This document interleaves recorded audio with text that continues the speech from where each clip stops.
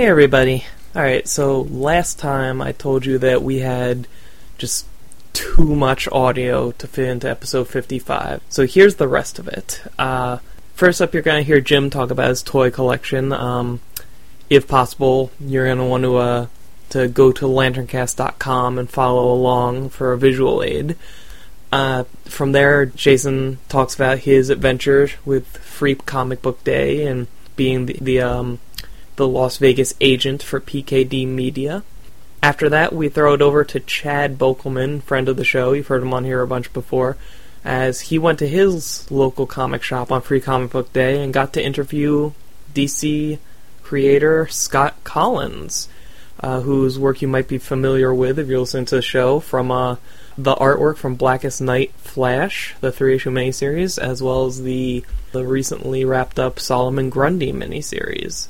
So, that was great of Mr. Kollins to take some time out to talk to Chad for us, and it was great for Chad to take the initiative and get this interview. Also, I will tell you right now, that store was packed, so there's going to be a little background noise to get through, but it's still, you can still hear their conversation pretty clearly. So, sit back and enjoy the show. Weren't my choice. I was misquoted, wrongfully accused and heartbroken. Being secretive was my only disguise for all those lies.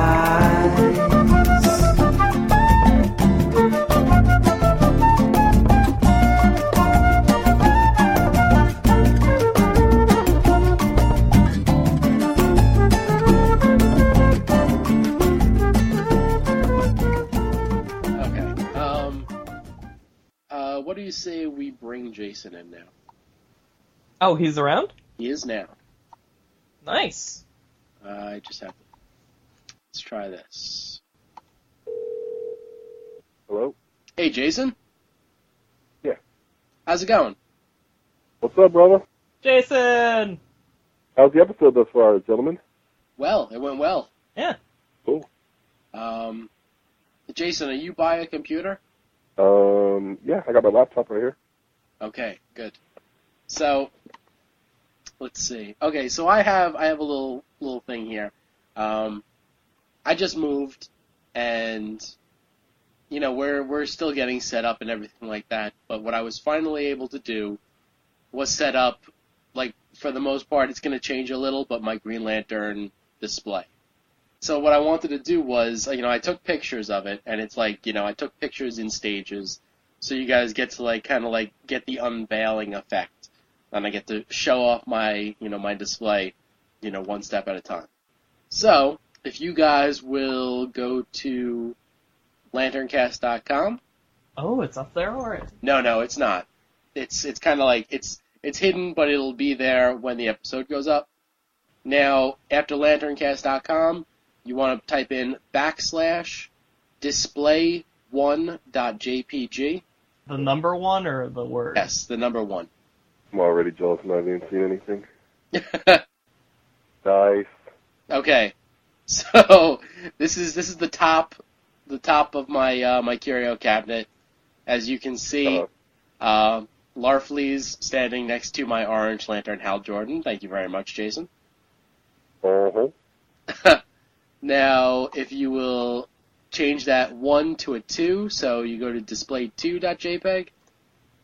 You guys there? Yep. No, don't end now.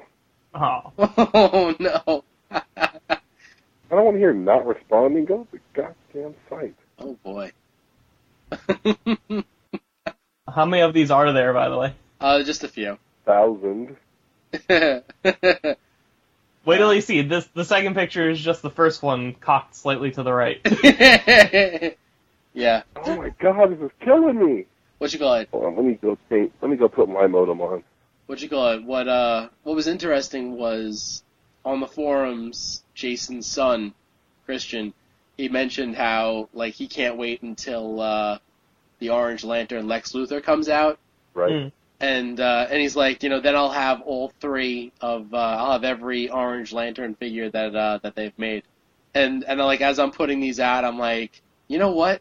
I can't wait till they make the Orange Lantern Lex Luthor, and I'll have all the Orange Lantern figures they've made. You two are gonna be like Lex and Larfleeze fighting over toys. That's awesome too. Jason's son and his friend, like that went with you guys to San Diego, are both on our forum now. Yes. Yeah. Yeah, we've had quite a few members join up recently. Yeah. Have we? Yeah. We should start learning their names. We should. Yeah, that'd be nice, huh? We appreciate you, even though we don't know your name. We don't know who you are, but hey, you're awesome. I didn't memorize Jim's name until episode 14. You almost there, Jason? I would like to think so. All right, I got my new modem. Okay. Dragging the show down. Yeah, I know. That's what I do. You can just edit this part out, Dan. Oh, I'm gonna make it longer somehow.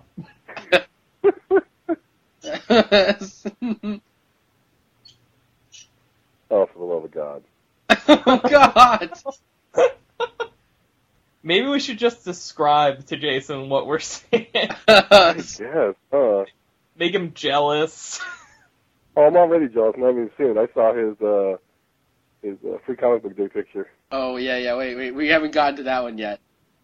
Oh, God, yeah. When I was at the mall just now, we went into Hot Topic, and they had the Alan Scott Justice Society action figure there. Nice. The which one? Oh, Alex Ross figure? Was it the one with him in the all-green armor? No. No, it's like from the cover of Justice Society. Yeah. Oh, okay. No. You talking about the Kingdom Come one? Yeah. Yeah, I got that one. Me too. Nice. It's the Kingdom Come figure I see a lot at like other stores, but I've never seen a regular Alan Scott. Oh. I get a worse internet connection right now. I'm getting nothing. I got nothing. I go to LanternCast Display 1, pops right up. Display 2, yeah, not so much. Okay, I'll describe number 2, and you can start going to display number 3, Jason. Should I start with Display 6? No, start with number 3. Okay, so... I'm thinking by the time I get anywhere, you'll be on 6. I just loaded display 3. Oh, come on! You're jumping ahead now.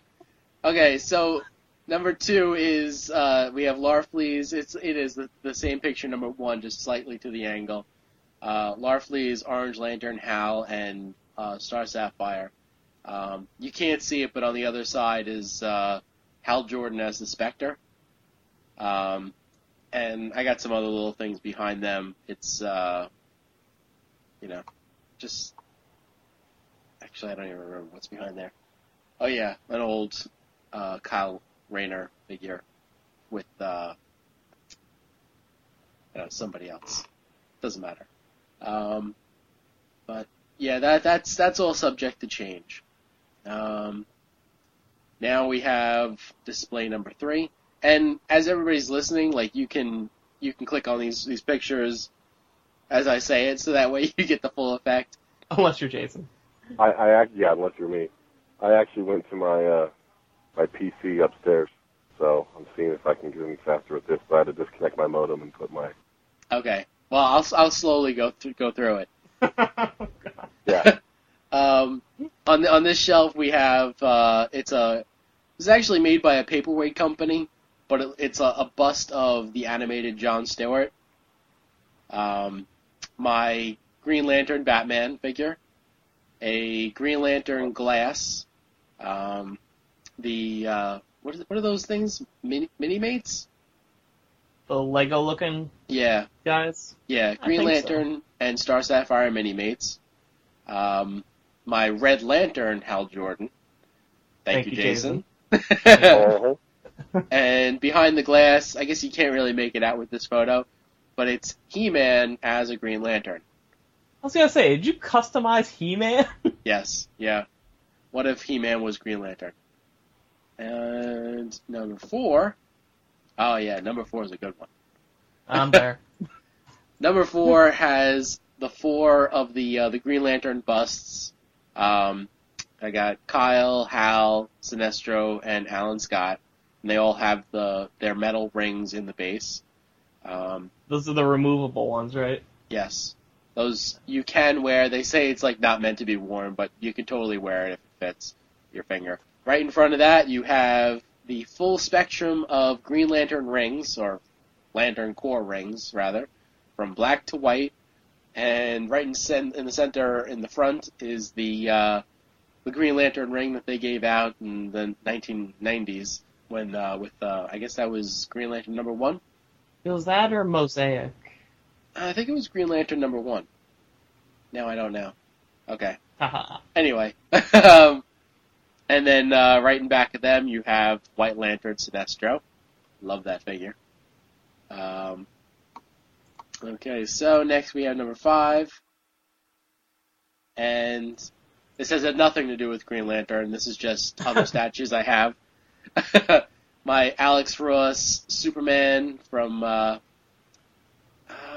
what is that? Justice something or other? Is that the, Oh, Superman Forever. That's what it is. Right? It's the cover of Superman Forever. What the hell is Superman Forever? It was, had a motion cover. I think it was right after they killed off Clark Kent, and then they brought him back. Yeah. I don't know. Anyway, it's an awesome cover of, like, basically Superman, like, opening his shirt to show the S underneath. You have the Jim Lee Batman from the Hush storyline cover. And right in front of it, it's Jasmine from Aladdin, Disney's Aladdin, in her red outfit. Is that the one Lauren got you on your honeymoon? No, actually, when we went on our honeymoon, we were looking in all the stores, and like I pointed out how much I like that, because Aladdin's my favorite of the Disney movies, and I always loved the red costume at the end. I thought that was always awesome. And we saw it, and I pointed it out to Lauren. I'm like, I really like that. I'm like, but I'm not going to get it because, we'd have to travel with it home, and I don't know if it would make it and everything like that. And, I don't really need a statue. And we get home. I'm on 3. What did he say? He's on 3. Nice. Where are we at? 5. Hold on, I'm going to 4. Oh, 4 is sweet. Yeah. Like it? Oh god, he's catching up. Go, man. We have to use him. Okay, I'm on 5. Oh, that's dope. Yeah. But like for Christmas, like she's like, I got you this awesome thing. She's like, you'll never guess what it is in a million years. And I opened the box, and like, apparently she went on eBay as soon as we got home and ordered me this statue. I had no idea. Is it the same one Yes. that you saw there? Oh, Yes. Nice. Awesome. Hey, question. See your hands on display 6 or 7. Yeah. Hey, Yeah. where Black Lantern Hal Jordan is? Because you can clearly see him standing there in display 5. Oh, yeah. Yeah. And in the back of number 5, yeah, you can. That's Black Lantern Hal Jordan. Is he actually on that level, or are we seeing a reflection from a different level? Yeah, no, that's him. He's there. Yeah, 'cause you can see the top of Jim's head behind him. Yeah. Good catch, Dan. Forgot about that. You're like talking for a half an hour about Jasmine's pants. And like you're like, oh, remember that figure that I thought was the most beautiful thing ever? Yeah, I'm not going to bring it up. Well, what you call it? The thing about Hal Jordan, the Black Lantern Hal Jordan, like, I thought it was a cool figure, and then I get it, and I'm looking at it, and like, the gray is like a nice gray, but the black is such a vibrant black. It's just, it really pops. It's really a really cool looking figure. Let me hide it behind Superman. Well, I want to put it on display, and I want it to be, in glass, because that's something, I want to keep nice. Display number 6. This is my recent acquisition from Free Comic Book Day. This was not free. Aww. Oh, it wasn't free? No. The whole day is a lie. Oh, man. Yeah, Alan Scott's I thought you power wanted battery. in a raffle. Yeah. Yeah, the raffle ticket was incredibly expensive, though. And I was the only one in the raffle. Nice. Oh, man. Yeah, like, basically, oh, wait, and before I even go into the story, display number 7 for the, the pace de resistance. Yes. To be more true to form, shouldn't we knock it over and then stand it back up? And then relight it with our own rings? Yes. Throw matches into it or something. Or you could have Ziggo grab it and break the handle. Nice. Everybody listen to Comic Tube. Alright, go on. And then display number 8 has kind of like the full effect. There's an 8th one. Yeah. You led me to believe 7 was the last. Oh, there he goes. Very cool. Yeah. So basically, like, once I got the Hal Jordan power battery, I always kind of wanted the Alan Scott one, but like, it's a lot of money, and I figured, well, I have the Hal Jordan one, and like recently with the Sinestro power battery prop being solicited, and I have it ordered, so that's awesome. Yeah, I was gonna say, where's that gonna go? Because you don't have a lot of room. Well, the top 2 shelves, I'm gonna do some shuffling. Like, the top shelf, like, this isn't all the stuff that I have. This is just the stuff that I had access to right now. I'm gonna have to reshuffle some stuff, and then the Superman, Batman, and Jasmine are going up a level. And then it's probably gonna be the Alan Scott battery, the Sinestro battery underneath that, and then the Hal Jordan battery on the bottom. But, yeah, I mean, like, recently, like, since I got the Sinestro battery, or I have it on order, it's like, wow, now I really wish I had gotten that Alan Scott battery, and I happened to find it in one of the shops I went in on Free Comic Book Day, and they were having, like, an awesome sale. So, I'm like, I will be getting you. Very cool. Yes. So where's all your other stuff, though? All my other stuff, what do you mean? Didn't you get, like, the Mego? Oh, yeah, that's still packed up. I feel, like I said, I have a lot of other Green Lantern stuff, like the Mego Green Lantern. Yeah, I still have a ton of other Green Lantern things, but that most of the toys are still packed up and have not been sorted through yet. So, yeah. Yeah, I just recently rotated my my computer desk with some of my toys. Jason. He's got a lot of toys. Since we're running out of time, Free Comic Book Day.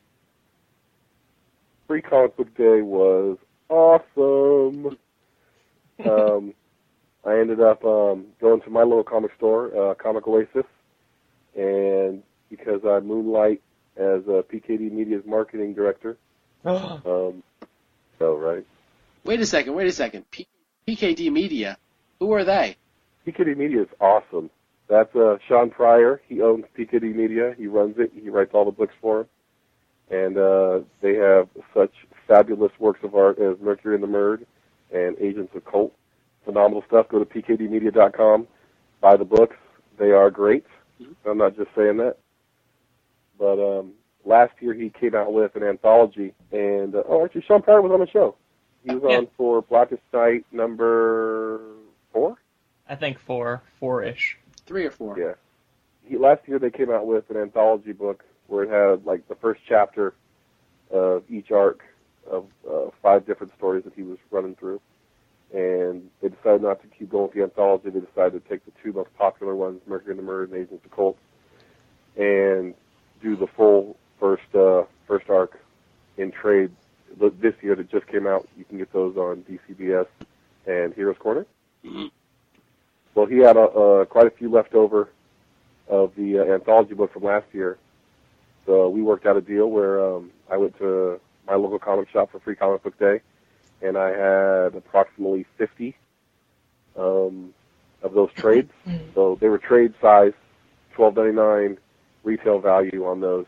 And I was giving away those for free, along with I had about 10 CDs left of the best of the LanternCast, and I had bookmarks from PKD Media, and I had some other advertisements of what's coming out in the near future, and the business cards from the LanternCast. And then I also had the banner that Sean Pryor had at Super Show saying that it was sponsored by the LanternCast. He had given that to me as a thank you, and I took that with me. So PKD Media was sponsored by the LanternCast for Free Comic Book Day. And it was an absolute success. I got there probably about 11:30, and it opened at 10, and there was apparently a line of down the street and around the corner to get in for Free Comic Book Day.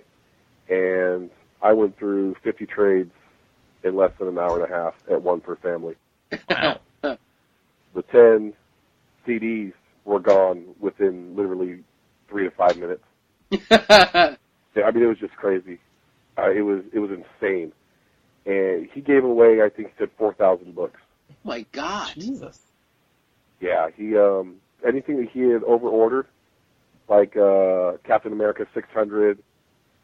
Oh my God. Yeah, he gave away, he said, over 4,000 books. It was awesome. And I had people coming up to me, and they're like, hey, I was wearing my LanternCast T-shirt, of course. Of course. And, people were coming up like, hey, what's this about? And then I would tell them, like, hey, this is, PKD Media, like, and if you like Green Lantern, oh, I love Green Lantern. I'm like, oh, well, check this out, And I kind of broke it down to them about what we're all about for the LanternCast. Oh, I'll absolutely give it a listen. Oh, that sounds awesome. Yeah. And then, actually, I was talking to a gentleman, and another guy came up to the side of me, and he's like, hey, he points to my shirt, he goes, I'm a listener. I'm like, no way. And I was trying, trying to have two conversations at one time because, not that I wasn't interested in the guy that I was talking to initially, but I was far more interested in the other guy who was a listener. And he gave me his forum name, and I forgot it like a dumbass. And then I had sent my son out to the car because I wanted to get all of his information, his real name, his forum name, so I can give a shout-out on the show. And by the time that my son had gotten back, he had just left. And I was kind of stuck behind the table where I couldn't leave because people kept coming up. So I'm just like, shit, So if you're still listening, please email me so we can give you a proper shout-out on the show. It was awesome to meet you. Great guy, very cool. And I'd like to give you a proper thank you and shout-out on the show. So give me an email. Yes. Hello, forum member. Yeah. Thank you for listening. Yeah, absolutely. God. How crazy is that, though? Remember last year when everybody was so excited about the fact that Marvel and DC were finally putting out original content in a Free Comic Book Day issue? And now this year, PKD Media puts out an entire freaking trade? Yeah. Yeah. It was awesome. Literally, I could have gotten rid of 200, not gotten rid of, I could have given away 200 trades if I was there at the very beginning, easily, at one per family. Easily within, the first hour probably, because he said the owner, Derek, said that, it was just such a madhouse there. And it wasn't like a limit of, he doesn't say like, you can only get one book or you can get this many books. He asked if you're going to get, a whole bunch of books, don't get more than one of each. But he would let you go through and get one of each book. Nice. And we came out, I texted you guys the picture, right, of all the comic books we had, me and my son. Yeah, spread out on the floor, yeah. Yeah, and those are for me, my son, and my daughters, because they were, my daughters were a little upset they didn't get to go, because I took my son with me. He went to Free Comic Book Day. He helped me man the table, and my daughters were slightly upset that they couldn't go, but they are far less patient and able to sit around and, than my son is. My son can, sit there and be quiet and, just talk to people as they come up and not, cause problems, where my daughters might be more apt to running around. And I'm saying this is my oldest daughter is sitting here right next to me, and she's making faces at me right now. But, it's like, Dad! We'll talk on the... Oh, yeah, now they go running. They fear us. Guy. Yeah. But, no, we had a great time, and then I was talking to Sean, and we're going to, he's already working on stuff for next Free Comic Book Day Nice. for next year. Awesome. Because this one was such a large success. Start giving out And- PKD Absolute editions. Chad Ciccone, the artist for Mercury and the Murd, he was out in Pennsylvania and did free sketches and stuff and whatnot there. And what was really funny is I'm there giving away the books, and this guy comes up and he's like, are you part of PKD Media? I'm like, yeah, I'm just the marketing director. He's like, can I get your autograph in the book? I'm like, really? And he's like, yeah, well, you might be somebody someday. Can I get your autograph? I'm like, yeah, sure, why not? And so I just write my name in the book, and then the next guy's like, can I get one too? The guy had like already gotten his book, and I got like 5 people running around with with those trades with my name signed in it. Nice. That's awesome. It was kind of cool, but it was like really surreal for the gentleman to come up to me and tell me he was a listener and he enjoyed the show and everything. It was just kind of, it was just random. It was just really, really cool, but, it was nowhere near like a comic book convention. It was, granted, it was Free Comic Book Day and whatnot, but, I don't know how many people out here in Vegas listen. But if you do, absolutely, send me an email. We'll get together, have some lunch. I am more than happy to meet the fans of the show. And then that way I can have people come with me to the movies, and I won't be here by myself for the West Coast version of the Green Lantern movie. I think as it gets closer, we'll definitely have people out there.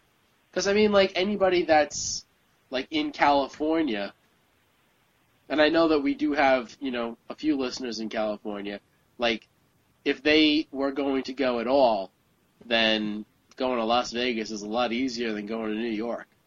Right. And who doesn't want to go to Vegas? Come on. Me, I stay as far away from the Las Vegas Strip as I possibly can. But, for other people, it's fun. Just like last call, when we were out at Super Show, and last call was 3 o'clock in the morning or something. I'm like, huh? Last call? What's that? In Vegas, the bars are open 24 hours a day, 7 days a week, 365 and 1/4 days a year. I don't know. CSI has me believing that someone is murdered every single day in Vegas, so I might want to stay here.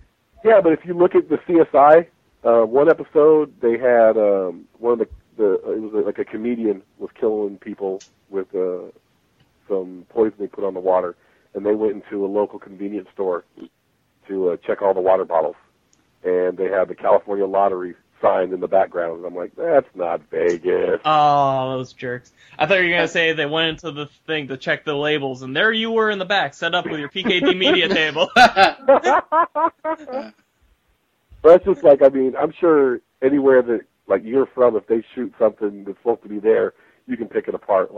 In Con Air, when they're crash landing the airplane at the end on the Vegas Strip, and they go past it's right next to Circus Circus is the Hard Rock Cafe, and the Hard Rock Cafe is not even on the Strip or anywhere near the Strip.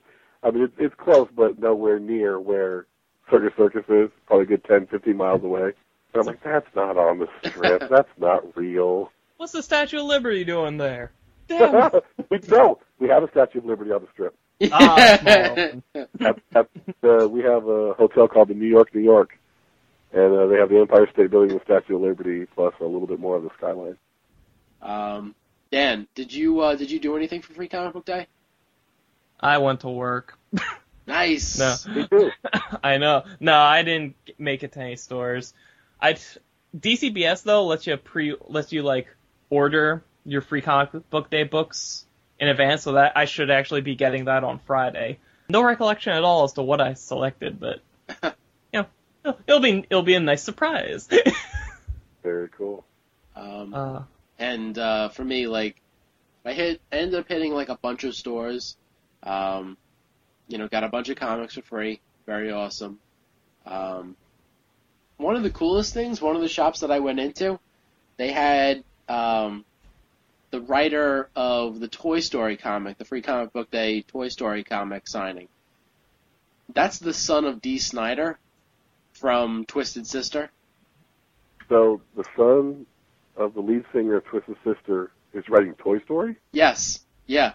He's Seems a little messed up. what you call it? He was in a band. He has a band. He does voiceover work and he writes comics. And he's written like a number of different comics. And now he's working for Boom doing this. And in any case, like the cool part though is that like me and my buddy were there, me and Eric, we're walking around, and all of a sudden like I hear somebody say, "Excuse me," walks past, and I'm like, "That's Dee Snider."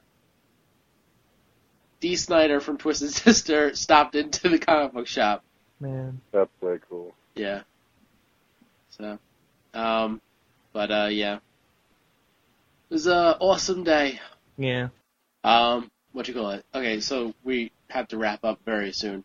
Yeah. The only other thing that I wanted to mention was Blackest Night #1, the director's cut that just came out.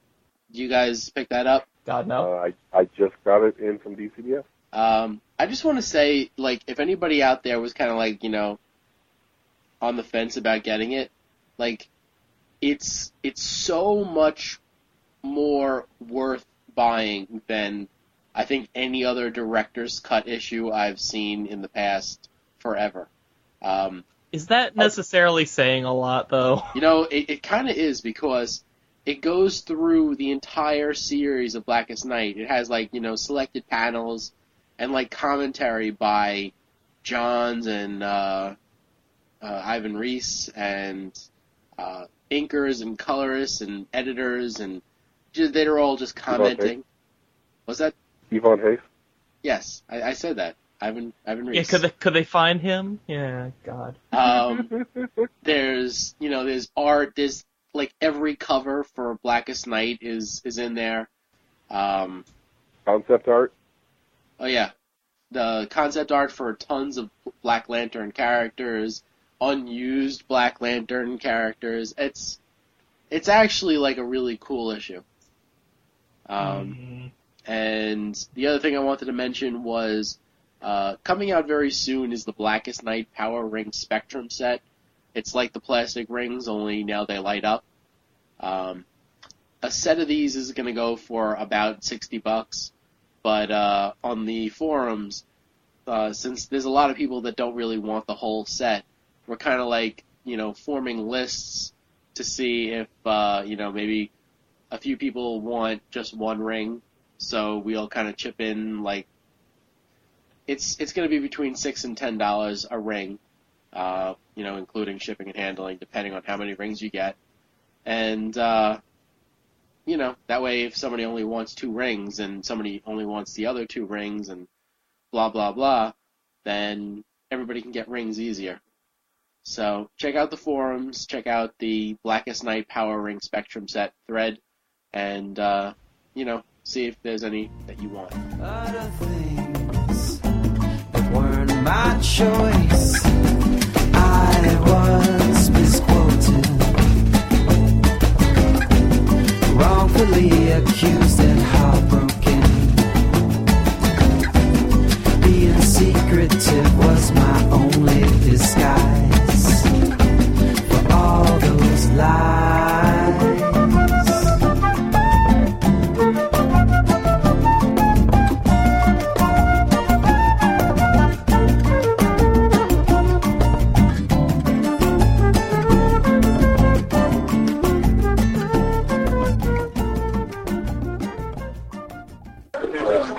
Hey guys, this is Chad, and I'm here Free Comic Book Day at the Rogues Gallery in Austin with Scott Kollins. He's done work on Grundy, Blackest Night Flash, and a whole bunch more. Scott, how you doing? I'm very well, thanks. Hi, everybody. Hey, the first question, obviously, would have to be, how did you get into this? How did you get into art? And then, consequently, how did you do the jump from art to writing, or writing to art, or whatever else? When I was a kid, probably like 7 or 8 or so, was when I got into comics, and I loved it and started drawing from that point on. about the time of junior high or so, I got really lucky, and there was a professional artist who lived in my hometown at the time. A funny name for Flash fans. His name was Dennis Jensen. He was an inker back then on the Flash. And we'd get together, me and a bunch of the kids and Dennis, and we'd talk about comics. He'd give us some tips and insights, stuff like that. That lasted through about high school, and then after high school, I tried regular college for a little bit, which really didn't pertain to what I wanted to do with comic books. The one I went to, the art program, was completely different.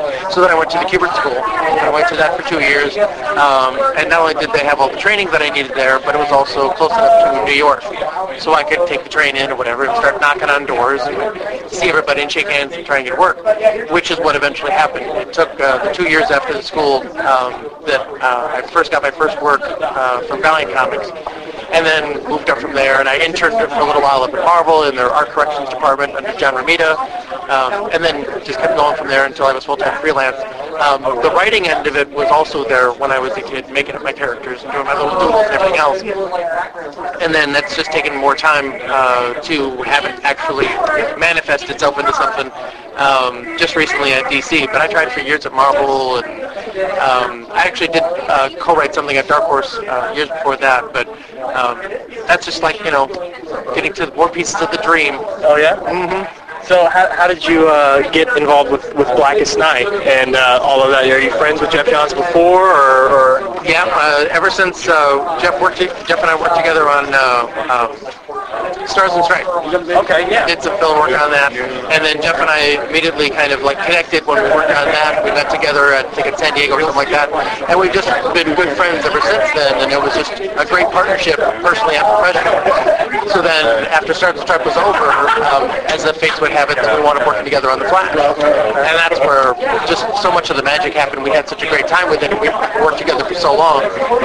Then I spent a few years away at Marvel, but then came back when Jeff had talked to me a couple different times about different things to do when I came back, and then Rogue's Revenge popped up, and he said, "Now's the time, let's do it now." I said, "Okay, I'm up for it, it's perfect time for me."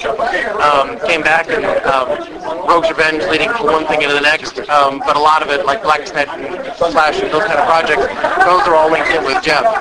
Solomon Grundy was the same thing. I was talking about different things I wanted to do with DC, and I told Jeff, we talked about it before, but I told Jeff that I'd like to work on something like Solomon Grundy. I think that would be cool. And he goes, "Oh, I've got a Solomon Grundy idea." I go, "Okay, great." And then he shared the idea, and he actually made half the pitch for me right there at one of those dinners we were at. Excuse me.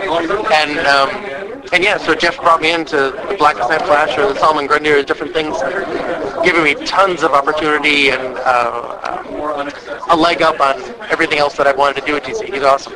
Yes. Just being, put the LanternCast in a lot. What is it like to work with, not necessarily just Johns, but also on such a huge event such as Blackest Night? Did he have hey, I want you to do this point, this point, this point within the book, or was it just kind of he wrote and? Or how does he direct your art, or both with Flash, and then how does he participate in your Grundy story, for instance? In the Flash stuff, it's similar to the way we've always worked along. He writes a full script. He's usually very thorough, and he covers all the bases within that script. Occasionally I have questions or comments or ideas of my own that I like to bounce off him and see if we can put those in as well. But most of it's pretty intensely thought out and done beforehand, so then it's just a matter of, he says, "Hey, we're thinking about, do you want to do this kind of thing?" Or the editor calls me up and asks me, and I say, "Yeah, it sounds great," or whatever they tell me about it. We all shake hands and we move on from there. On Solomon Grundy, it was a little extra kind of special thing for me in that he came up with that original impetus of the idea of that the man inside, or the origin of Solomon Grundy, Cyrus Gold, was going to get this thing, and he'd have 7 days to try and find the murderer, and that would be a way that we could possibly end the curse and have this whole storyline go around. And I thought it was great, and so did DC. So then they said, "Okay, great, we'll do a 7-issue thing around it." And Jeff agreed that he would co-write the Faces of Evil one-shot that was like the prelude into it. But then the rest of it was open. They left it open and invited me to go ahead and write and draw the thing, which was a huge leap of faith of theirs.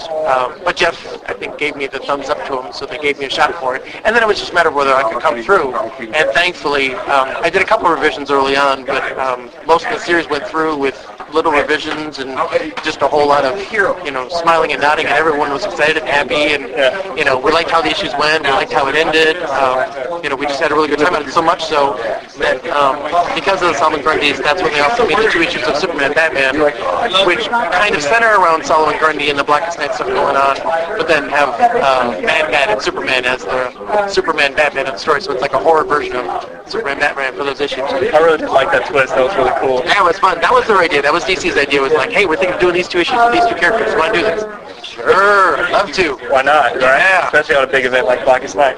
Do you have any, like an inspiration of your art, like someone you base off of as far as wanting to be an artist? I got tons of guys. I mean, everybody I look around me, I'm looking at Paul next to me today. Now I want to start swiping from him. But there's the old, all the way from the classics of Kirby or any of that stuff. I'm a huge Kirby nut, so I always look at his stuff anytime I feel like my own well is dry.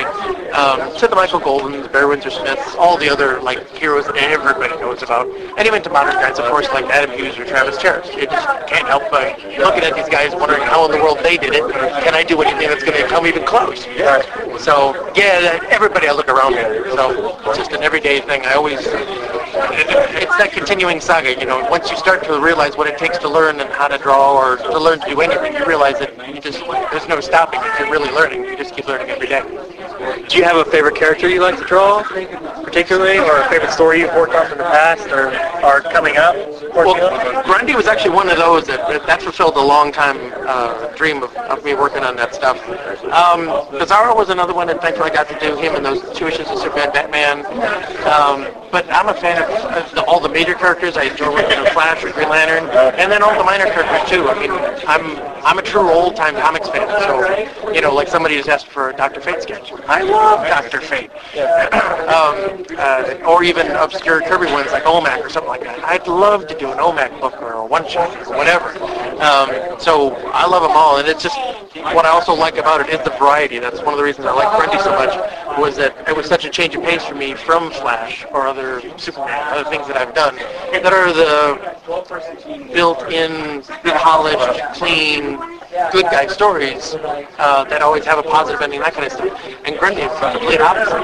There's people dying all over the place, people get murdered all over the place, and Grundy never, or Cyrus Gold, never actually technically pay for all of those crimes that they've committed, so it's not a happy story in any context. And it is a more violent story than I've usually done either. Stabbing and blood and all sorts of stuff going on. So I like the variety of it all. That's one of the things, and that's why Grundy turned out so well, I think. That's why I drew you to him. Just Grundy's always been a favorite character. Is it just you wanted to do something opposite from what you worked on before, like you were saying with the murder, the dark, and the mayhem, and whatnot? A combination. I've always been a monster fan. Okay. When I was a kid, they would always show monster festivals during the weekend, or different times we had one of those channels that would play like Godzilla movies at 2 a.m. or something like that. Old school Godzilla. Yeah. Oh yeah, all the King Kong, Godzilla, Creature from the Black Lagoon, all of those things. I'd see him at 7 years old and be half awake for the next week, scared crazy. But I've always loved monsters, so that's always led into my enjoyment of comic books. Hulk was one of my first books I actually picked up, and he's a monster. So it all leads into it. And then I just, it also works when I see the heroes with the Flash cover, because sometimes you get these heroes like Superman that has a monster villain like Bizarro. So it works in either way that I can get it, but have the main character being a monster has always been very appealing to me. Is that also appealing for the Blackest Night, having to get, like you had with the Rogues Gallery before, and then having to turn the rogues into monsters? Yeah, no, when Jeff invited me for the Blackest Night Flash, he told me that, we'd have a whole bunch of dead rogues coming back and do all that zombie stuff for them. That was icing on the cake. I mean, the rest of it's all fine, but then you just give me that, or you give me Solivar. I didn't even know Solivar until he was talking about the first issue. We didn't talk about it ahead of time, and then he goes, oh yeah, you know what, I'm bringing back Solivar to this. I'm like, zombie gorilla? Oh my god, it's wonderful! I was so excited. It was one of the highlights for me, just drawing those 3 pages of a dead gorilla. So That is really cool. My personal favorite scene from the whole little 3-issue thing was the we don't kill women and children. Just that look in Colt's eyes, like, see ya. Yeah, I know. Jeff's got a really strong, good, and a take that really, I think, appeals to a lot of people too. That the rogues are villains and they do a bunch of dastardly things, and they steal money and whatnot. But especially with Colt leading them, there is this kind of skewed morality or something where they have this line that they don't want to cross. And sometimes it moves a little bit depending upon the situation, but still to give them some sort of like frame point for the characters, I think is a real important definition to them that they haven't had before. It's an awesome angle. You have any dirt on Johns that you want to tell us from working with? Any good stories from working on the series? No, actually, I mean, our working relationship has only got better and stronger as the years have gone along. He's more deadline conscious sometimes these days than we were in the past, but that's only because the man's 10 times busier than he ever was before. He's doing so much stuff. While we worked on Rogues or while we worked on Blackest Night Flash, I was used to in the past with him on Flash that he would probably have the script, well, he would have the issue I was working on, the whole script done, and he'd probably have the next one possibly done as well, or at least we'd have already talked about it. And on Blackest Night Flash or on Rogues, he's so busy with a million things he's covering for all of DC that, quite often I wouldn't have the whole script or something like that, or he'd have wind up with a sequence where he's like, I know I want to do this, but, and then because of everything else he's doing, he's trying to squeeze it in to make sure it gets done and find the best idea, this and that. So he'd tap me for some more ideas or this or that, and we'd chat about it some more. Or I'd say something that was silly, and then he'd go, oh, wait, but I could turn that into this. This is really cool, and that would work. So we were a little more down to the wire is like the only thing that's crept along that's changed that wasn't like one of the best things that's ever happened to me was working with him. So it's just gotten better and better. He's given me all these other opportunities, too, so I can't sing his praises enough. Right, and working on The Blackest Night and The Flash, and then moving on to the Secret Files and Origins Flash, was that an idea he gave you? He loved your work so much on The Flash, or are you a Flash fan in the first place, for instance? I am a Flash fan, but the Secret Files job came along, and even Blackest Night, that kind of stuff. That's all like this tapestry that Jeff is building and working in, and then working with DC on how all it's supposed to fit together. But as we were finishing Blackest Night, Flash, that's when Jeff said, oh, hey, and there's going to be this Secret Files story. Not sure exactly what that's going to be, but I want to do this and this and this. Do you want to do that? Sure, fine. Of course I want to do that. I want to do anything I can do with him. And then it's just working into his tapestry of what's going on with the Flash. Do you know anything about that? Any spoilers? Nothing? No, actually, I know very little of what's going on right now, which is okay because it saves me from, answering questions. Making a mistake. But I know like some general points of things he's pushing at, of ways he's trying to focus things differently from what he did when I was on the book and it was Wally. Like he's focusing more on with Barry. He's focusing on Central City, fast-paced city versus that blue-collar city that was Central or Keystone. Those kind of basic points or whatever, but I don't think it's really much more than anything you wouldn't have seen in issue number 1 already. As far as the Rogues, I've just kind of been getting, me personally, been getting into Flash. Actually, your storyline got me into Flash for a little bit, and then picking up the new series with Brightest Day and whatnot. Well, in the Brightest Day issues and all that, I say these Rogues from the future or whatever. I personally would like to know from a fan like you, especially an artist and in the industry, what is it about the Rogues or the Flash family of villains that should draw someone in? What is it you love about these characters? Well, it's a funny thing. I mean, Flash actually does have, the second, third best villain group, the Rogues, out of all DC Comics. And it is one of those kind of, things you take note of after the fact. Of, why is Batman so popular? Well, he has some of the best villains out there. Why is Spider-Man so popular? Well, he also has some of the best villains out there. And that's half of the attraction, I think, people when they read the stories. So in Flash's case, with the Rogues, you come up with this right combination of the dissimilar characters that might have a similar agenda or something like that going on, but somehow they bounce off of the main character well enough, or they test it in specific ways that works well enough with the creative people involved and then also with the fans reading it, that you wind up with magical stuff. You can't always quantify it exactly, but, cold, who slows things down and freezes things, is kind of almost the opposite of Flash, who's so fast. But, or Zoom, an exact opposite, who's a speed guy as well. They just connect somehow with all the stuff. They're good characters, they're interesting characters. And Flash's Rogues, I think, is one of those magical things with Jeff, in that for the longest time, the other people who had worked on the book since the Rogues were invented had kind of like let the Rogues sit on the sideline, and they kept exploring other avenues of things about the Flash or about his villains or other villains, new villains, that kind of stuff. And then it was perfect timing with Jeff when he came on board and I came on board with him that we could like instill all this new energy into the Rogues again that had kind of left on the wayside for a while. And Jeff had all these great ideas. I mean, I'm a fan of Flash and everything, but Jeff is a huge fan of Flash. I think he has every issue. And he's read them all like many times over. So I don't think you could find a bigger Flash fan than Jeff is. And then it's just his, seeing how they were, he's such a fan also of how they were originally brought into the series and the angles they came from as these dastardly villains and stuff, that he takes it and runs with it. And he's one of those magic guys right now. He's into the Green Lantern universe and he's also working on it with the Flash universe. He really just takes what's there as the blueprint and then expands upon it for readers of today, as well as, still echoing what worked in the past. He pushes it that much farther. Doesn't get rid of anything, just builds on it. Yep, yeah, exactly. Sweet. And you said you internship at Marvel for a while, and being a big Thor fan, even though this is the LanternCast, I have to ask, how was it working on Thor Blood Oath? Because you said you love Thor. No, Thor was awesome. I'm a huge Thor fan. Thor was one of those where Hulk and Thor were probably my biggest collections and interests and stuff when I was a Marvel reader. There's a lot of stuff I read. I read nearly everything. But Thor, for whatever reason, again, for that variety sake, he's not like the other guys out there. He's got some big hammer and controls the weather and whatnot, but fights giants and trolls as well as supervillains and everything's going on. So there was that great variety for me. So working on Blood Oath was just a complete... I had been bothering the editors and stuff at Marvel almost the entire time I was there. They knew that when they offered me Blood Oath, I was like skipping and screaming on the phone and just totally excited. It was awesome. I had such a great time in that book, and it was really great working with Mike Oeming, who was the writer on the book. He was open to things, asking me for different things that I'd like to do or whatever. Put in there, he had a basic framework of what the story needed, but there's plenty of like moving and shuffling you could do within all of that. So it was an awesome experience. It was my only one on Thor so far, so it's very cherished.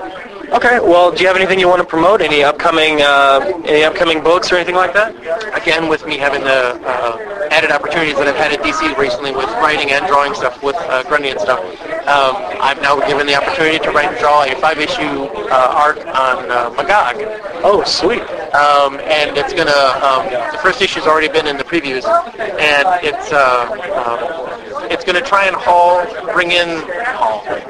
bring in some of the flavor and even a character too from Kingdom Come, and try and make that more central to Magog's story again as it rolls along. I had a lot of fun talking with Keith Giffen about what he had done with the book so far, what he was thinking about, and it helped me kind of like formulate my plan of what I could do for these 5 issues and have fun with it. And for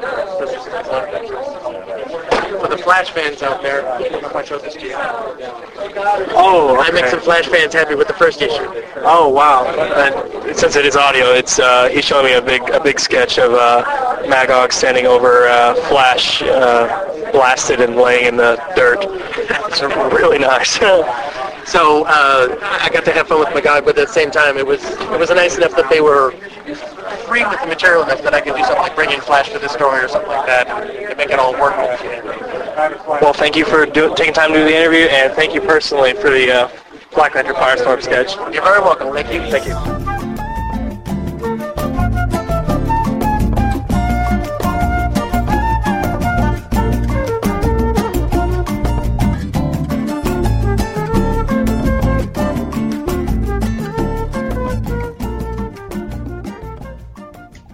That's it.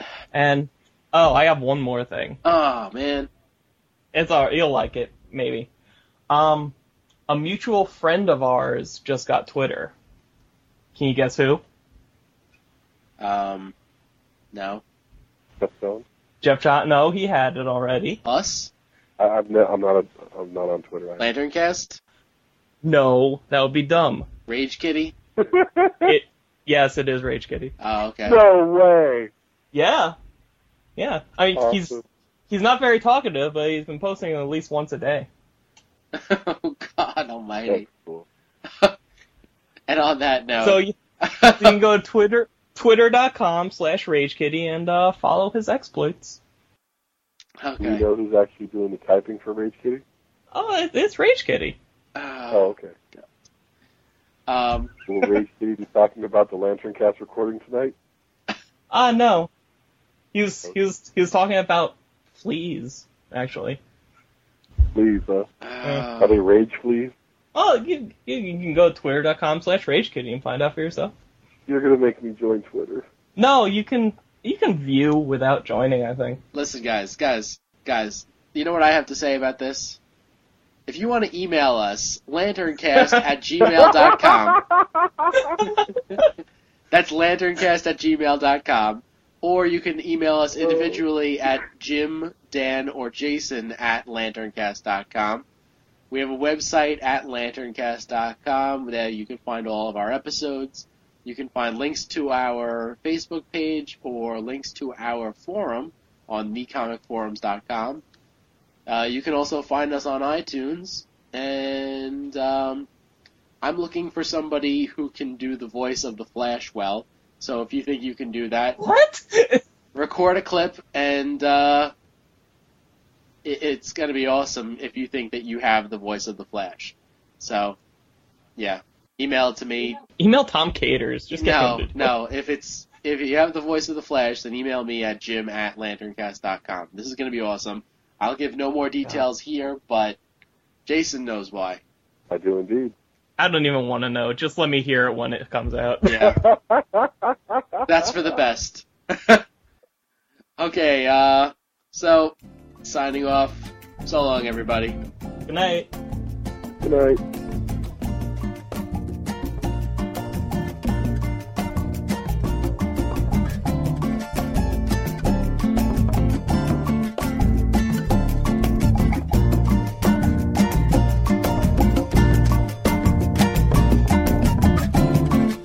Why'd I ever have to say words of shame, words I should never say again?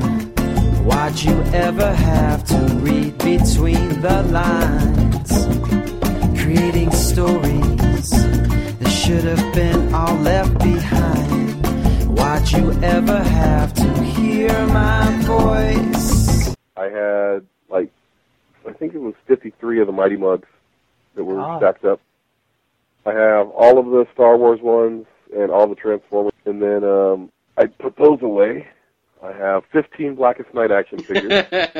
I have the black Hal Jordan, red Hal Jordan, orange Hal Jordan, yellow Hal Jordan, green Hal Jordan, blue Hal Jordan, and white Sinestro. Then my most recent acquisition was Ariza. I have Boudica. I have Kyle Rayner. I have Carol Ferris as a Star Sapphire. I have Black Lantern Firestorm, Black Lantern Wonder Woman. I have Black Hand. And I have Larfleeze with Glomulus. Yeah, you just recently made the decision to fill out the entire line, didn't you? Yeah. I just I had the set, the exclusives, and I'm like, okay, I'll just get a couple here. Okay, I'll just get like Larfleeze and all the new Guardians, and that's just all I'll get. But then it was like, but that Firestorm looks really cool, and I have to get Black Hand because he has the quote unquote Batman skull. And then I'm like, okay, well, Wonder Woman's cool. Okay, that's it. I'm not gonna get it anymore. And then I'm like, well, why should I just get some of them when I can get them all? So I'm going back, and I'm waiting. They're re-releasing a few of Wave 1 and 2. Then I heard also that they're going to do another re-release after that. They just haven't been announced yet. Really? And then, yeah, I was talking to the gentleman at my comic store. And then also on display currently is Kingdom Come, Green Lantern. I have the infamous re-release of Soundwave. I have the Skeletor and Panther re-release. I took out some of my my Batman stuff. I have Bartman. I have Daffy Duck as Bat Duck. I have Alfred E. Newman as Batman and Alfred E. Newman as Robin. I have Batmanuel from The Tick. I have composite Superman and Batman. Oh, DC Direct figure? Yeah. And then I have Batman from Hush. I have the variant, the way that who looked at Scarecrow looked at Batman and Batman Begins when he was under the fear gas, when he was all black. Oh, I yeah. have that variant action figure. I have the Batmobile display from Hot Wheels, but the one's about 13 or 14 inches long from the Batman movie from 1989. I have a Barbie as Batgirl with the motorcycle. I have the 1/6 scale DC Direct Joker from The Dark Knight. I broke down and bought the Sinestro DC superhero, or DC, the one that looks like the Mego dolls. I have the Sinestro 1/6 scale from DC Direct. I have the miniature version of Devastator. I have Batman, what is that, a Kubrick? The extra large Kubrick. I have the Lucas collector's set from Star Wars with him and his kids as they were in Episode 3. That's awesome. And then I have the 15th anniversary re-release of Optimus Prime from Japan with all Japanese writing The on one it. without the battle damage? No, it's the original. Right. That's just around the computer desk, and then That's like, all on my your wall. desk. Yeah, that's just my desk. Oh my God. On my wall upstairs, I have all of the McQuarrie concept action figures from Star Wars that have come out. That was a cool I have line. Batman from Batman the Animated Series and Superman from Superman the Animated Series large bust. I have the 20th anniversary Optimus Prime, oversized Optimus Prime. Let's see, I have Darth Vader's Jedi Starfighter that's painted all black. And in my room, I have about half of my collection of Star Wars Unleashed action figures. Oh, God. I have all of those. And then downstairs in the kitchen, I have all of the maquettes from Justice League. And I have the 1/6 scale statue of Darth Vader, the 1/6 scale statue of Darth Maul. And then I have a maquette of Batman Beyond. Oh my God. And a plate of Batman Beyond. Oh, my. And then I have all of the busts from the Gentle Giant. Oh, no? I don't remember. I have all the busts of the Transform busts that have come out from Generation 1, including the Devastator one. That's without. Everything else is packed away and I can't get to right now. Yeah, you should probably send over some pictures so that we could post that up. Okay. I have the Ed McGuinness Lex Luthor. It's in a drawer. But packed away, I have one of every action figure of, like, Batman the Animated Series was, like, my favorite. So, but you know how they would have, like, a different color Batman, like, Snow Gear, Batman Jungle Gear? I just got one of each of the original ones. So I have Batman, Robin, Bane, Penguin, Joker, Scarecrow, one of each one, plus I have every vehicle that ever came out from that line, and I have the Batcave, which was the first Alfred action figure that ever came out. You realize you could afford the house already, right? And then I have, because Where the Wild Things Are was one of my favorite books when I was a kid, so I have all of the Todd McFarlane action figures of those packed away. I have one of each of the Batman Beyond action figures. So I have Batman, the Jokers. Did you get the new Justice League Unlimited 3-figure set? No, I didn't. I didn't get that. That's got Bruce Wayne. Oh yeah, I am missing a Nightwing in my my Batman the Animated Series, so I have to get that again because I used to have those on display, and my son was probably about 3 or 4. And he had his own set of stuff, and he's like, "But Daddy, I don't have a Nightwing." I'm like, "Yeah, but this is Daddy's Nightwing. It's in the package and everything." And he's like, "But Daddy, I don't have a Nightwing." And I'm like, "Yeah, but this one's Daddy's, but it's in the package, and it's part of Daddy's collection." But Daddy, I don't have a Nightwing. here's your Nightwing. And he ripped it open, and I almost cried. Like one single tear rolled down my cheek. And they, bit Nightwing's head off right in front of you. It's gone. He lost it probably within a month or so, or not lost it, but it's somewhere in his vast black hole of a toy death graveyard of a room that he has.